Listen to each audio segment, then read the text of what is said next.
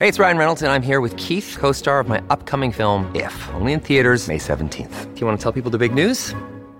All right, I'll do it. Sign up now and you'll get unlimited for $15 a month and 6 months of Paramount Plus Essential Plan on us. MintMobile.com/switch. Upfront payment of $45 equivalent to $15 per month. Unlimited over 40 gigabytes per month. Face lower speeds. Videos at 480p. Active Mint customers by 531.24 get 6 months of Paramount Plus Essential Plan. Auto renews after 6 months. Offer ends May 31st, 2024. Separate Paramount Plus registration required. Terms and conditions apply if rated PG. 630 CHED Inside Sports with Reed Wilkins. Weekdays at 6 on 630 CHED.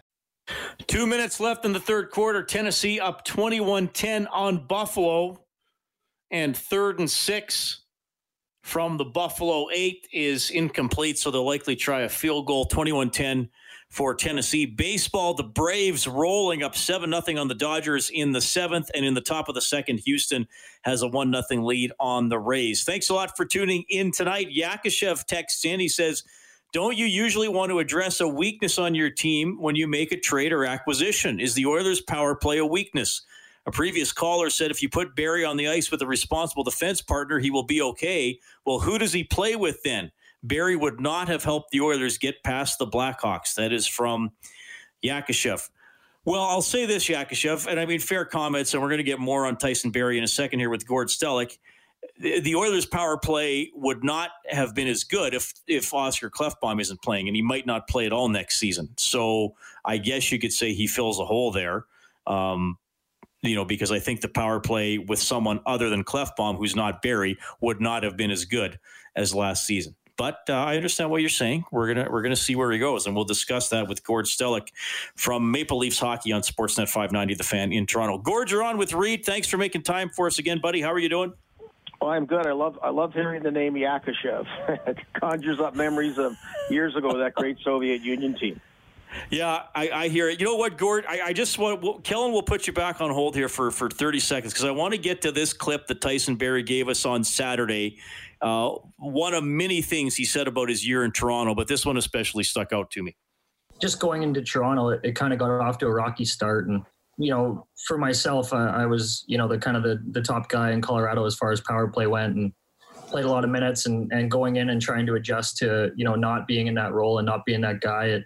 It got off to a bit of a rocky start, and, it's hard to kind of reel things in when they're spiraling in hockey. It's a big confidence game. So for me right now, I feel like I've got a whole new perspective on going into Edmonton, and I know the opportunities there, and, I'm just super excited to make the most of it. All right, so that was Tyson Barrie and his Zoom availability on Saturday. He was also on Oilers Now with Bob Stauffer earlier today. Clearly wanted to come to the Oilers and is looking to put last year behind him. Gord, let's dive into this. I mean, you're as an observer of the National Hockey League as anybody. Give us your version of Tyson Barrie with the Toronto Maple Leafs. Well, I pretty well support his version about it, Reed. I'll tell you. It went back to, and quite often it starts with something a little bit different, a little kind of an innocent thing, but it's a tip of the iceberg. And it goes back to me that Mike Babcock knew when Lou Lamoriello was gone that he was not Kyle Dubas's guy. Sheldon Keefe was coaching the Toronto Marlies and was Kyle Dubas's guy. So you go back to the spring of 2019, and you have that usual end of season coach talks, general manager talks. And Mike Babcock and Kyle Dubas, you would have thought they were running two different teams. And right then you have a dysfunctional setup. And I understand where Mike Babcock, he's a powerful guy making big money, but he wasn't going to, in his mind, put up with that crap as far as he felt. So season starts last year, and the Maple Leafs have a couple things. Jason Spezza, kind of a nice story, coming back to his hometown at a discount as, like a role player. And Mike Babcock, right away kind of challenges what he can do and embarrasses him by not dressing him the opening game. Tyson Barrie is the big pickup by Kyle Dubas. I really like Tyson Barrie's play in Colorado. And you thought last year, boy, with the Maple Leafs going full throttle, he was just going to kick butt and would have been one of the big unrestricted free agents this summer.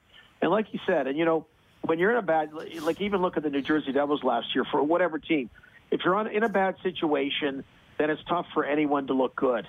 And the Maple Leafs last year, for the first time in the Brendan Shanahan era, had a real disappointing regular season. They've had disappointing playoffs a lot of years, but it was a regular season that never really got going. Tyson Barrie never got really going. Mike Babcock said, screw you, I'm not going to play you. I'm not going to play Tyson Barrie the way Kyle Dubas wants him to be played. I'm going to play him the way I think he should be on the Mike Babcock system. So it never got going. He picked it up a bit when Sheldon Keefe took over as the coach, but it was just kind of a wasted year from the get-go for Tyson Barrie. Yeah, I mean, he was careful what he said, as most hockey players are, Gord, but I could tell on Saturday that I even asked him, do you have a chip on your shoulder a little bit about Toronto? And he kind of said, well, yeah, kind of. 5-on-5 play. Look, is he a liability? Is he just average? Is he an offensive player where you got to live with some bad nights in his own end? What would you say there? Well, last year's a bad example. That's the most I saw him 5-on-5, but and that's what he'll have to prove this year. Like I said, last year was his worst season. I liked him. We know he's a power play specialist, or power play is something he thrives on. But I've liked him, seeing him play 5-on-5. Now, was that because Colorado was a better setup? I really don't know. Like it's just this anomaly that last year would be the last season you want to be indicative of what Tyson Barrie can do. I kind of kid about it. The big question here is now, who's the third guy to hang with Justin Bieber? Because he hung with Mitch Marner, Austin Matthews, and Tyson Barrie. They were kind of his buddy a couple times when they skated. But, on ice, I think it's a real good signing by the Edmonton Oilers, and I'm looking to see what he can do. Because, at the end of the day, you have to be accountable, too, to, get back to more what I believe, and a lot of people believe what they saw when he played for the Colorado Avalanche.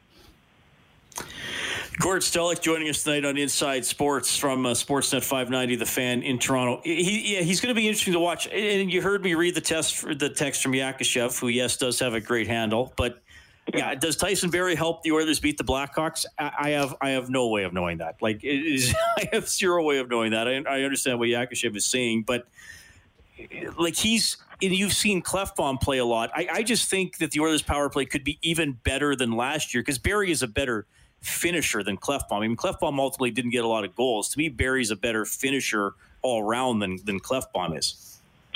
Well, yeah, and I mean, about being the Blackhawks, I would say no, just because, everyone wants the big splash, but and the big splash is great when you get Connor McDavid first overall, or in Toronto, Austin Matthews first overall, but it's about incrementally improving your team. And if you keep making moves, whether Kyle Turris ends up being that as well, like that each move you incrementally a little bit improve your team. Well, all of a sudden, collectively, those kind of moves make a huge difference. So that's what Ken Holland did in Detroit. That's what he's doing here. And I think this is a positive move. But as far as being the difference maker in winning a series or not, I would never say Tyson Barrie is going to be that guy. Give me just a Leafs perspective on some other things. What Simmons and Brody, I guess, are the headlines to me. Or is that the story here from the last week, or from Toronto, or what would you say? Yeah, and I think though, Reed, you look at it that we get a little bit because of free agency, we focus on the new guys. Let's face it. For the Toronto Maple Leafs success next year, it's going to mean Austin Matthews, Mitch Marner, John Tavares, Morgan Riley, William Nylander. I mean, your stars have to be the stars and have to be the ones that take you to that next level, like the Tampa Bay Lightning stars did. Saying that, just like I mentioned about you try to incrementally improve. And last year, I mean, TJ Brody was almost a Maple Leaf. That trade with Calgary for Nazem Kadri that Kadri nixed. So they made the trade with Colorado and brought Tyson Barrie in. So here we are a year later. And, Tyson Barrie had to take the one-year contract to kind of prove himself, and T.J. Brody got the better free agent contract as a defenseman. So, I mean, that should be an improvement. But, Tyson Barrie was supposed to be an improvement last year. It really wasn't. The only big thing I look at, and I knew it when I saw that press conference, is you do know Sheldon Keefe and Kyle Dubas are on the same page, unlike Mike Babcock and Kyle Dubas were last year. So that's an improvement. What are you getting in 32-year-old Wayne Simmons? I mean, if he's anywhere close to healthy, wow. I mean, that's an impressive power forward. There's a lot of skills he brings to it. But, besieged by injury the last couple of years, That's been problematic. But, Reed, at $1.5 million, because the cap is everything nowadays, that's a more important nut than the $5.0 million that he played in New Jersey last year. I just want to, and I know it's kind of old news, though, but it's interesting the way you bring it up. Babcock was fired November 20th. A year ago, we would have been about a week into the regular season. Like, do you think if you would have been able to read Mike Babcock's mind a year ago today, you would have found that thought saying, like, I'm not going to make the rest of the season? Like, did he know it just wasn't going to happen? Well, I think he had an inkling. I think he just knew that he's going to do it his way. Now, no, I felt last year, hey, here's what's going to happen. The Maple Leafs are going to coast into the playoffs, and the playoffs will decide Mike Babcock's fate if they go anywhere or not. Leafs never coasted. The only little bit of coast was when Sheldon Keefe took over. And, I don't like using that about you lose the room. That's kind of an overused, overstated line, but he really had in that respect. I mean, the players aren't stupid. They know what's going on, and Mike Babcock can try to do it his way.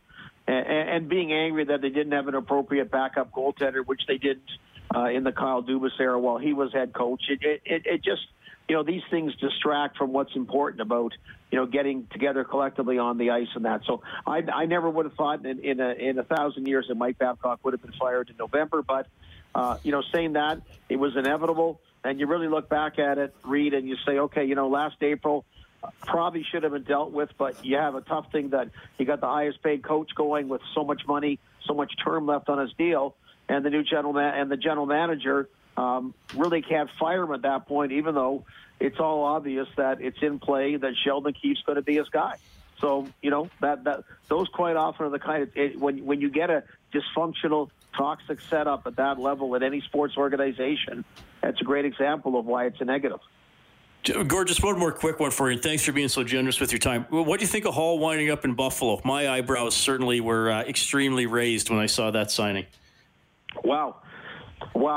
I mean, the Buffalo City Chamber of Commerce should send him a bouquet or something because, they've been getting skewered the way they handled the Jason Botterill situation and many, many other things. But, Kevin Adams gets a reluctant Eric Stahl to come over, which is a positive. And, man, Taylor Hall, talking proud about Buffalo. He made it clear that, he wanted to go to a playoff team and whatever. And, as we found out, the forward unrestricted free agent market really got marked down. It really did. The defense, you see with Pietrangelo and Torrey Krug and others, it was still there. But the forwards, whatever, there was a glut. It wasn't prioritized, whatever. And he just got into a terrible market. So, hey, good for the Buffalo Sabres. Good for Taylor Hall taking short term. And, he says he wants to play with Jack Eichel, and he believes they're a playoff team. And this Buffalo City that really hasn't had much to cheer about has had a great couple of days. And I'm with you. I don't think anyone saw that. Yeah. Hey, Gord, thanks for fitting us in. I know you're a busy guy. You're always a pleasure to have on the show. Thank you so much for your perspective, man. Yeah, my pleasure, Reed. Have a good one. That is Gord Stellick checking in tonight. So, yeah, I mean, he kind of went over last year in Toronto for Tyson Barrie. Not a good season. Gave a little more on the Mike Babcock scenario there as well. So we'll see. Is Barrie going to be the guy he was last year or the player he was with the Colorado Avalanche for several seasons before that? 78049. Another day is here, and you're ready for it. What to wear? Check. Breakfast, lunch, and dinner? Check. Planning for what's next and how to save for it? That's where Bank of America can help. For your financial to-dos, Bank of America has experts ready to help get you closer to your goals. Get started at one of our local financial centers or 24/7 in our mobile banking app. Find a location near you at bankofamerica.com/talktous. What would you like the power to do? Mobile banking requires downloading the app and is only available for select devices. Message and data rates may apply. Bank of America NA, member FDIC. 960-0063 is how you can interact. Evan Daum, when we get back.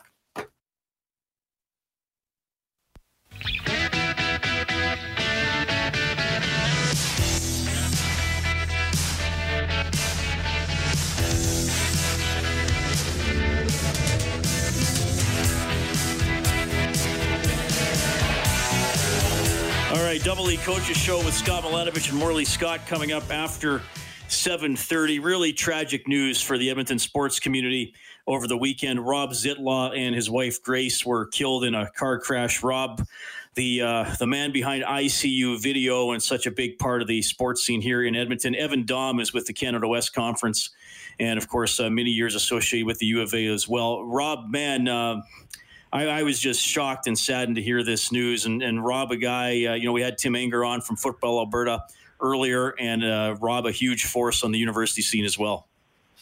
Yeah, absolutely, Reed. Thanks for having me on the show tonight to share some memories and some thoughts about Rob and all that he contributed to amateur sports, and in particular with university and what he meant to football. I know Tim already spoke to that, but Rob was a huge part of a lot of events around Edmonton, particularly on the U of A's campus, and all the work he did shooting Golden Bears and Pandas hockey and a variety of different events. I think back to my time at the Edmonton Journal when I was covering amateur sport, and it seemed like every event I was at, Rob Zittlau was at shooting. And while I got to sit in the press box and keep warm, he was out shooting high school football from the stands in -5 or 10 degree weather, I remember sometimes. And just a dedicated guy who loved amateur sport and brought a real professional flair to what he did in terms of making sure that he showcased the athletes and the stories in the most professional manner. And we talked about Rob earlier today and reminisced a little bit. And the thing I said to you, and I think it bears repeating, is Rob treated every event that he did like it was Game 7 of the Stanley Cup Final. He brought a level of professionalism and passion that really resonated with the amateur sport community, and that was certainly the case with everything he did with university sport.